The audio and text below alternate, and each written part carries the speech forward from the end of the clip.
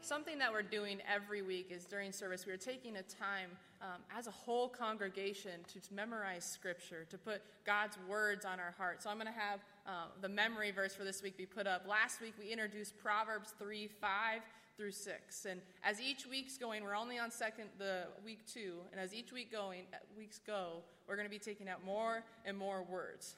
So we're going to say this together as a congregation 3 times so we can ingrain Scripture on our hearts, so we can know the Word of God. So let's say this all together.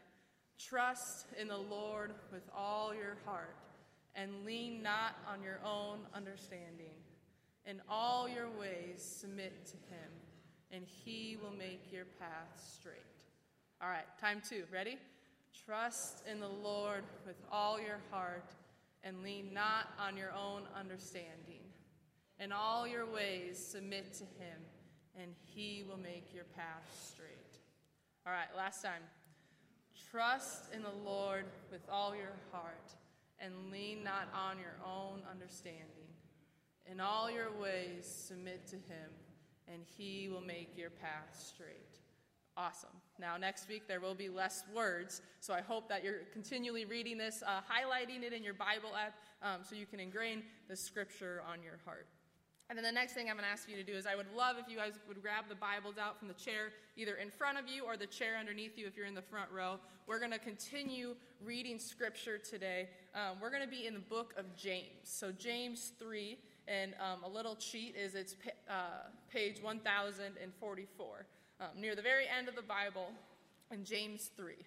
We're starting a new sermon series, as Simon said. We're starting a sermon series titled Taboo at the Temple. And we're talking about all the things that would be taboo to talk about in church. And Mike will go on a little bit more, but this week we are talking about your words and how you use your words and where they are in your daily life. And James gives us great instruction on what our words take a toll on. So if you're there, say, I'm there. If you're not, say, wait. Wait, all right. We are starting in chapter 3. We are going to be reading verses 1 through 12. Chapter 3, verses 1 through 12. And also, another thing that we have been doing every week is we, as a congregation, are reading the Word of God aloud together. We're going to be reading these verses together so we can fill this room with Scripture and we can bless this place with the holy Word of God. So, if you're there, say I'm there. If you're not, say wait. All right, great. Let us read together chapter 3, verses 1 through 12. Not many of you should become teachers, my fellow believers, because you know that we who teach will be judged more strictly. We all stumble in many ways.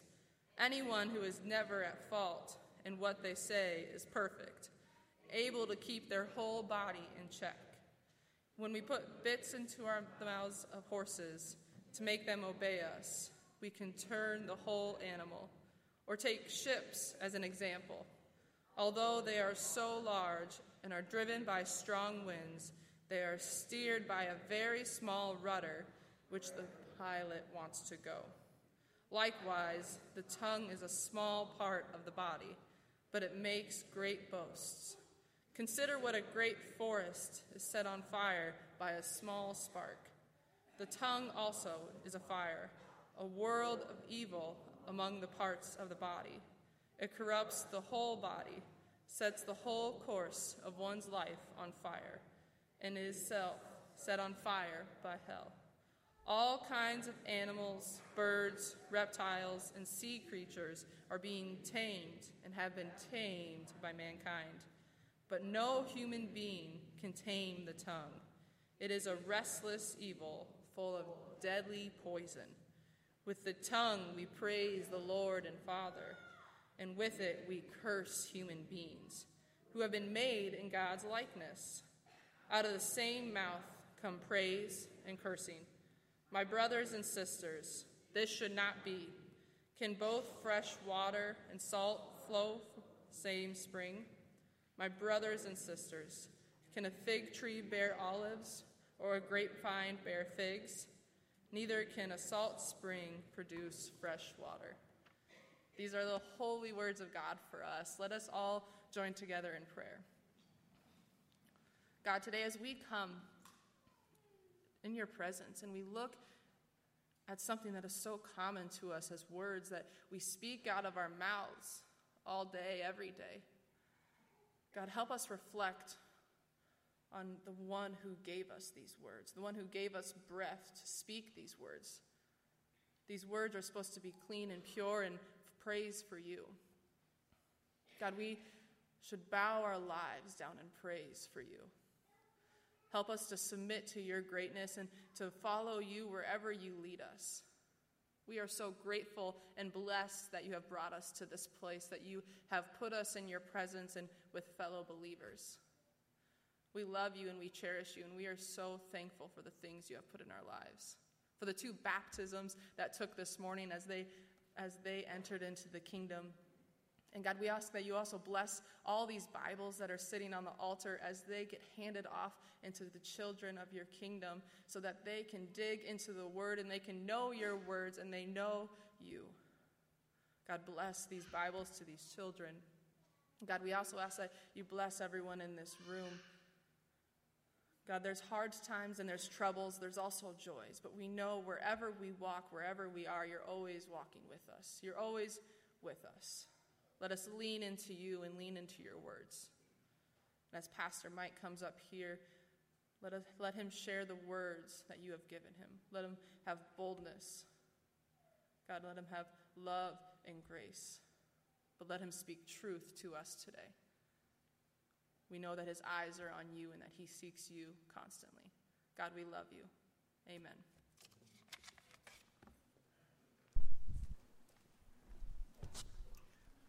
Good morning. If I haven't met you, I hope I get to. I am, as Kelsey said, Pastor Mike. I will tell you this, at Marion Methodist, it's not as important to us who's on the stage as who's on the throne, but we're glad you're here at worship to worship the living God with us. A few things before I go right to the talk and dig into what's taboo at the temple. When we purchased this new building, we got all movable furniture so we can move, and that's awesome. And the good side about movable furniture is that it can move. The bad side is it can move. So once a month, we're going to reset the furniture to kind of our template, and we're going to do that after this service. So I have 4 or 5 guys going to stay, but if you want to join them, it'll probably take 15 to a half hour to do it, depending on the volume of bodies, but you're welcome and interesting. You saw on the announcement roll, you've seen it in the Marion Methodist, you've seen it other places, that Bishop Lori Haller is going to be at Salem United Methodist Church. So for perspective, that's across the street from the Westdale Target on the other side of town. From 4:30 to 6 this afternoon. I'm going to go to that meeting. I hope a lot of Methodists go to the meeting. We've been sharing stuff since 2016 that a huge meeting is coming up in 2019 in relation to the Methodists and how we interpret Scripture and how we look at a holy sexuality. She's going to be presenting 3 plans of how the church might go forward. I know the Cowboys are on at that time, so some of you might have to miss that game. I know I will. Truly miss it. To come on a beautiful fall afternoon, but I hope many of you do. I really do hope that 100 or more of us show up at that meeting because it's that important. A couple of fun things. We have been putting quizzes in your bulletin. Last week there was a quiz of, have you noticed this stuff from the stuff we brought downtown? Today there's a quiz about new stuff that we've got at this place. The answers will drop in the Tuesday email, so take it home, take a look at it, or even look around the facility afterwards. And then I'm going to ask our folks in the back to put up a couple slides. The first slide I want you to see is that next week, I'm going to say we are, and your answer is the Breakfast Church, okay? So we are... No kidding. Next week we have 2 breakfasts at the church. So, like, if you're getting to the end of the week and say, what should we have for breakfast this today? Do we need to go to Fairway? And I'm like, no. Come to church. Come to church, because on Saturday morning, the troop that's been part of our church for 90 years is hosting a bivouac Friday, Saturday, Sunday. But on Saturday morning from 6:30 from 6:30 to 9:30, they're going to make a breakfast for us outside. We're going to eat it outside, so wear your hoodies if it's cool in the morning. But come on out and have breakfast Saturday morning. Then next slide, as you get filled up, then Sunday morning, come right back and eat again. Because we are... See, isn't that awesome and easy? So come back for breakfast every time there's a 5th Sunday in a month. Our United Methodist men have a mission breakfast. This mission is going to, the proceeds of it will go to our Haiti trip. Okay. That's enough announcements. Amen? Amen? Oh, you think so. Wait until we get into this. So, taboo. What is taboo? Let me explain it this way. Right here, is that for me?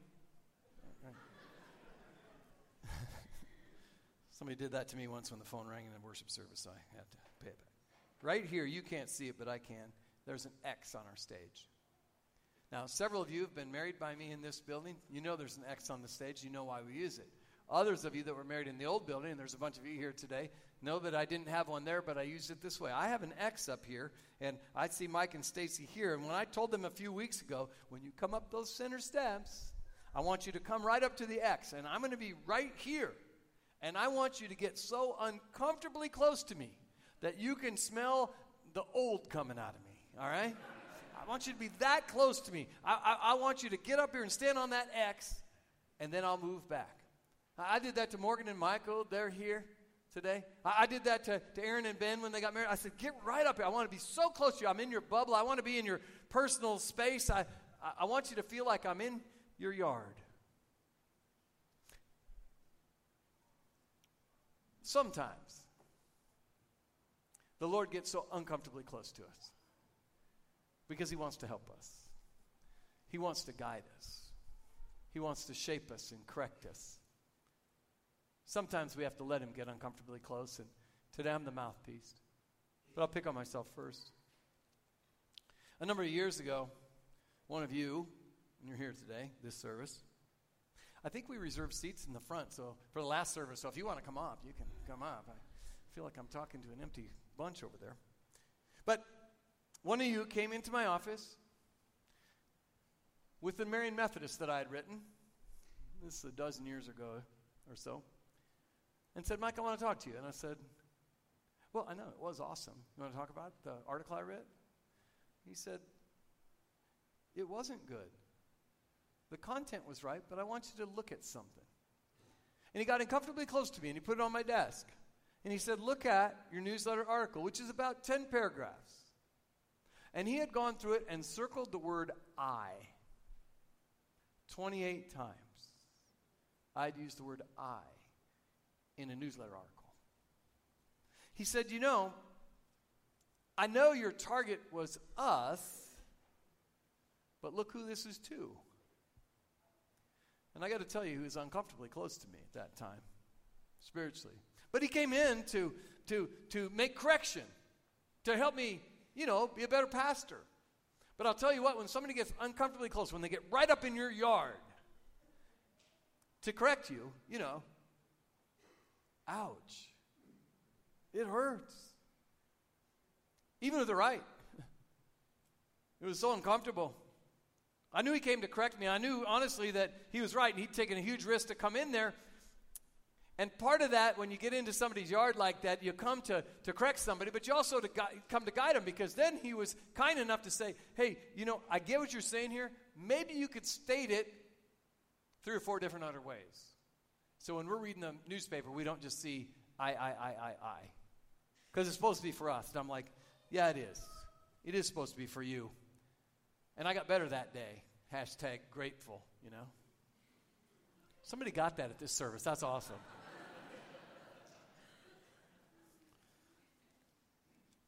I think when the Lord gets into our yard, we need to understand that we need to take some of the growl out of his voice. I want to read a little bit about what we read a few minutes ago.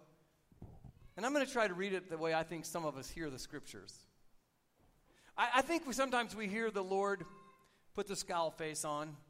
Like a tongue is a small part of the body, it makes great boast. Consider what a fire is set on fire by a small spark. The tongue is also a fire. A world of evil among the parts of the body. It corrupts the whole body. It ruins everything. Sets the course of one's life on fire and is itself set on fire by hell. I think that's what we hear. I really do. I think when the Lord is correcting us, I think that's what we hear. But I think what the Lord is really saying is, listen, you guys, that I just want to help you. That quarter-pound piece of flesh you got rolling around in your mouth, it can be one of the best things you have. Or it can tear everybody you know up. The very same thing that you use to curse people with can bless people. So guys, I'm just telling you, be careful with it. Let me guide it. Let me shape it. You know, sometimes you got to hear the Lord. Some of us were little kids in the church. Be careful, little tongue, what you say. That's a happy little song. Be careful, little tongue, what you say. See, the Lord is loving us like a loving parent, getting right down there with us. I don't think he's scowling at us most of the time in the Bible. And here in this scripture, he is uncomfortably close.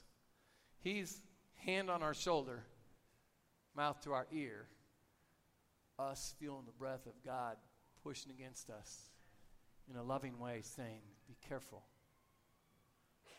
I'm warning you to help you. Be better at what you say. I know today when we talk about taboo in the temple, we're right there in your bubble. We're right in your yard. And I came in there today to make it a little uncomfortable because we need to talk about our words. When I say we're going to talk about the things we say, the first thing some of we Methodists say, some of you people, because I know people, you can't tell me what to say, man. You cannot tell me how I'm going to talk. Well, of course not. You're free and sentient beings. You can think what you think and say what you say. That doesn't make it all right, because I want to point this out to you. Generally, our chief impact on people is what we say. Generally, our chief impact on people is what we say. You know, you remember the expression, sticks and stones will break my bones, but what a bunch of crud. You know, I've gotten punched in the face before, and I got a black eye, and it was gone in 3 days. There are people that said stuff to me when I was 8. There are people that have said stuff that when I was 15 and 25 and 30 that still hurt me. Am I talking to the right people? Because their words were chief impact. And you say that too. You'll go home and you'll say, I can't believe they said that. Or I can't believe they said that to me. Or can you believe the words? Words have a huge impact on people. Let me give you a story. So there was a guy, and he wanted to be a monk. Probably a Catholic guy, would be my guess. He wanted to be a monk, so he went to the monastery, and he went to the head guy. I'm not a Catholic. Let's call him a monkster. All right? The head monkster. He was the head monkster. He went into the guy, and he said, hey, I love God. I want to be a monk. And the head monkster said, okay, cool, but we take a vow of silence here. You work, you do your things you're supposed to do. You work in the fields, you work in the monastery, all those things. You say your daily prayers, you go to worship all the time. But every 10 years, for one day, you come into my office and you share with me, your words. You can speak that day, and we'll hear from you. So this guy, he goes to the business of being a monk, and he works hard 10 years. And then he goes into the head monk, the monkster. And he sits down in his office, and the head monk says to him, well, you've been here 10 years, and you've performed all right. Do you have anything to say? And he said, food cold. The head man said, all right. Back to your duties of being a monk. Another 10 years go by. So 20 years into this experience, this monk goes into the head monk, and the head monk says, you've been here 20 years. What's on your heart? What would you like to say? And he says, bed hard. Well, okay, but you want to keep being a monk? Go ahead and go about your business of being a monk. And now after 30 years, he comes back in. He's been there 30 years, and it's the day he gets to speak to the head monk. And he comes in, and he kind of unties his little belt and starts taking his tunic off. And the head monk says to him, well, what do you have to say to yourself about yourself? He says, I quit. And the head monk says, good, you've done nothing but complain since you got here. Right?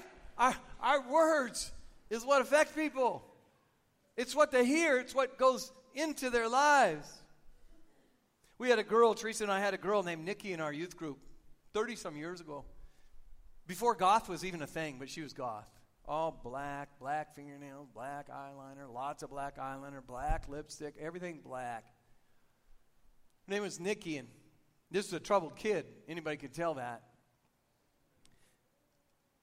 One time she doesn't show up, so my buddy Dave and I track her down. She doesn't come to youth group. She's at youth group all the time. She's one of those students that she couldn't miss it, but wanted to make sure that when she was there, everybody noticed her, and she was disruptive, like the one that stood way over on the side for the singing and went to the small groups but didn't participate. She was that kid. But she didn't show up. So Dave and I went over to her house. And there's Nikki, because her parents were gone. And she's making a decision, according to her, whether to use her mom's pills, a butcher knife, or her dad's shotgun to kill herself. I said, Nikki, what? Don't do it. Don't make a decision at 17 that the 27-year-old version of you can't change. I say that a lot to students. She says, but Pastor Mike, you don't understand. My father has never said my name. I said, what do you mean? Instead of saying, Nikki, you're an idiot, or Nikki, go get me this, he just says, worthless. That's what he calls me. Worthless, go take the trash out. Worthless, go get me a beer. Worthless, go get me a cup of coffee. Worthless, go to school. I've been called worthless my entire life, and I'm not going to take it another minute. She did. She's 50 now. Generally, the chief impact we have on people is what we say. Same church. Different guy, not summer games camp, but a different kind of camp. Kid named Scott comes up in to give a testimony. And he says to all of his colleagues at Lawson and Mitchell, Doherty, Air Academy High School, I wish you guys had my dad. I wish you guys had my dad. My dad tells me every day, I'm proud of you. My dad tells me every day, Scott, you're going to be a great man. He tells me every day, you can strive to be a Christian. You can get the education you want. Every single day, my dad tells me I have the potential to be great. And a lot of times he tells me, I'm proud of you, Scott. I wish you guys had my dad. He's so awesome. Because he affirmed me by what he said into be a decent person. He literally coached me into being decent. Generally, our chief impact on people is the words we say. There's a profound truth here at play. I know we can't tell anyone what to say, and we know our words are important. They can build up, or they can destroy people. That's what our words do. They can build up or destroy. And I came by to tell you today to focus on the first one. God's word clearly states that our words are important. The word of God tells us that a number of times. And so the question is then, does your vocabulary and your usage of it match what your intentions are? Do the way you use your words line up with what God would have you say? Do you order and point your words in ways at other people that when God looks down, he says, man, I'm glad you said that. I was just ready to say that. I was just ready to let them know what you said.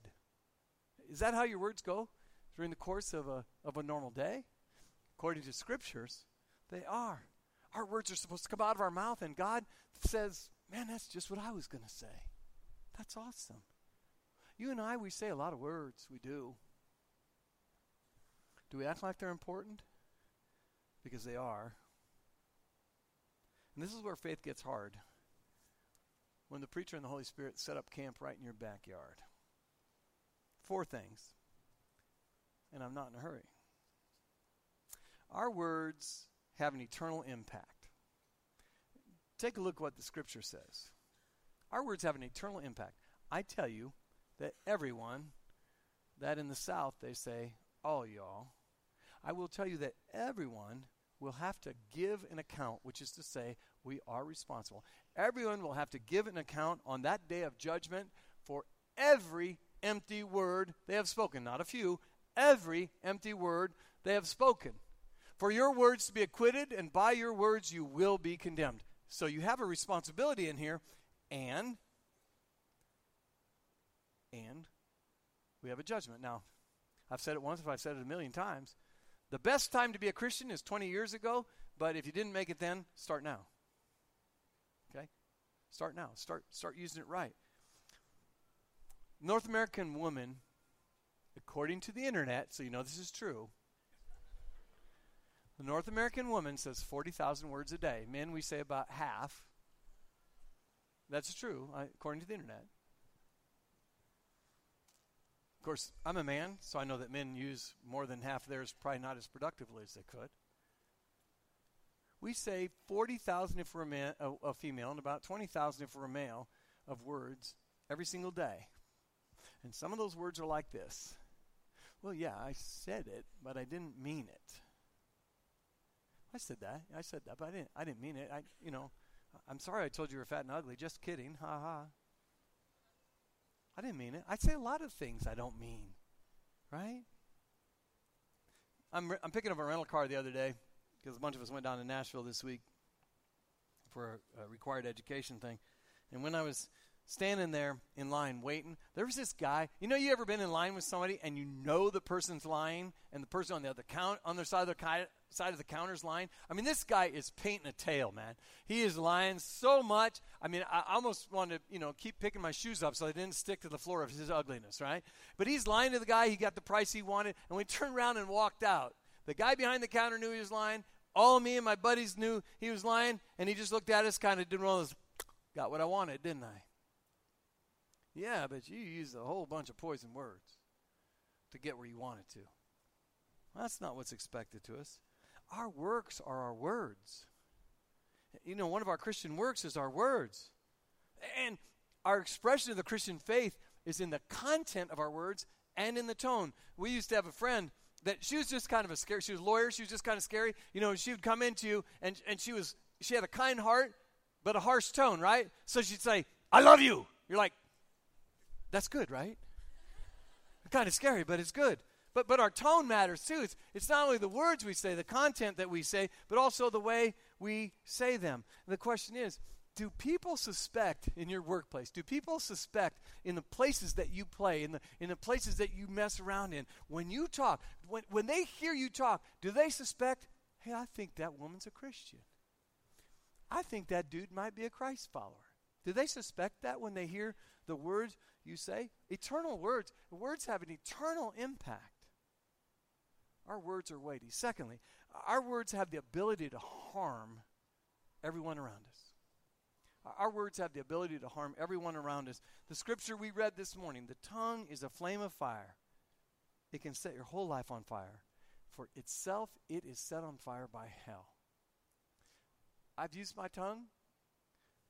I know that to be true. Amen? This is harsh stuff.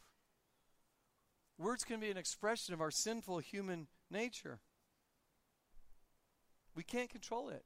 I mean, the Bible says you can't control your tongue. That's a pretty good authority when the Lord Jesus Christ says to you, you can't control your tongue. We kind of tend to stand back and look at Jesus and says, are you sure? Because I'll try harder. Jesus says, no, you can't. You can't control that tongue. But I can, says God. Give it to me. I'll make the words right. I'll make the words right. And we need to pray that the Holy Spirit will purify our heart. Because then the words will start getting right. And that starts by confessing. You just simply confess, which, when you confess, it means you admit you did something wrong. Yeah, I said the wrong thing. I said the wrong thing at the wrong time. I put my words in the wrong order, and the words I said, they hurt you. You got to confess that. Sometimes you are wrong. Don't anyone elbow someone else. I'm talking about all y'all. Sometimes we're wrong with the words we use. And when we're wrong, we have to repent. We confess and then we repent. And repent means I'm going to change. When you confess, you admit it. I did it wrong. When you repent, say, I'm going to make sure I don't do that again. I'm going to go a different direction with my words. I'm going to go a different direction with my intentions. So we decide, hey, we're going to change. I'm wrong. I'm going to make it right. And then you try to restore, which means you apologize. How good are you at that? When you say the wrong thing. I have a friend named Brian. The other night we were together. And at the end of a conversation, Brian said some things, and our friend Melody got up and left. And he said, I think I just hurt Melody's feelings. I have to apologize for that. We woke up in the morning, we're down at we're at the hotel with free breakfast kind of place. I can't remember, it was maybe Hampton, I think we're at. And the first thing Brian said, he said, man, this has been bothering me all night. Melody walked in and said, Melody, I'm sorry for what I said. It takes a pretty big person to do that. It takes a person that's willing to let the Holy Spirit work in your life to say, not only was I wrong, not only am I going to change my way, but I'm going to tell the person that I was wrong to and who I'm going to treat differently from now on, I'm sorry. I'm going to put good words on top of my bad words and hope that those good words will overwhelm the hurtful ones. When you pray the Holy Spirit will purify your heart, then fourth, you need to prevent. You need to build a hedge. You need to build a wall around your words. Right now in Cedar Rapids, we're worried again about a little bit of flooding, and they're putting the what I would call the low flooding barriers in. And then they might put the HESCO barriers in. And that will kind of stop the floodwaters from raising, but then they're going to take them out. When the threat passes. And I'm telling you today, the threat of using your words to tear people down, it doesn't ever pass. So if you're going to prevent something, you need to build a barrier. And you need to leave it there. Third, our words have the power to build others up. Here's the good news. Our words have the power to build others up. Let everything, says Paul in Ephesians, let everything, all the words you use, let everything you say be good and helpful, so that the words you use will be an encouragement to those who hear them. How we love to be encouraged. How we love to be healed and cared for and built up. I have a friend named Joy that lives her name. Joy lives her name. Unfortunately, she's the boss of one of our kids that's going into ministry right now. But I will tell you this about Joy because I know it to be true. Every time I'm in Joy's presence, I feel better than I did when I wasn't in it. Because she says things like, you do this well, or I really want to affirm this. Everything Joy says to everyone around her builds them up and encourages them. You always feel better after talking to her. Your favorite people do that, don't they? Don't your favorite people build you up all the time? Don't your favorite people affirm you for who you are and encourage you to be who you could be? That's what your favorite people do. Right? I'm just going to encourage you to be somebody else's favorite person. Be the favorite people of other people. Be the ones that, knowing that your words have such huge impact on them, that you use ones that make them better and happier just for having known you and been in your presence. And our words have the potential to keep your heart aligned with God. In Psalm 119, longest chapter in the Bible, it says, "May my lips overflow with praise, for you teach me your decrees. May my tongue sing of your word, for all your commands are righteous. May your hand be ready to help me." Here's the kicker. "For I have chosen your precepts." It always comes back to that, doesn't it? It always comes back to our choices. Our choices of what we're going to be. Our words based on God's words are the right words. Our words always come from somewhere. And they're always got some sort of destination. They have an origin and a destination. And our words fall short. They just do. But God's words are always good words. That's why, I just came by today and to get up in your personal bubble, to get in your backyard a little bit and say we need to have a little bit of a language purification process here among us. Because what comes into your mind often comes into play in your life. The words you think in your mind that come in there, they're stupid, they're ugly, they should be going faster or whatever, they oftentimes come right out. And we say, I don't have a baffle. Or we say, we're getting older, I don't have a baffle. No, that's not true.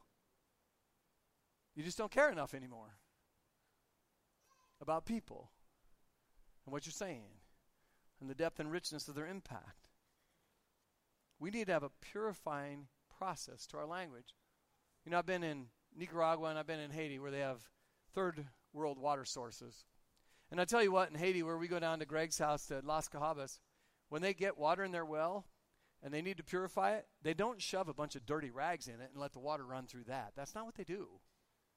They get clean filters, purifying filters that have certain things in there so that all the parasites and all the yucky stuff in the water that can ruin our health is taken out as it passes through.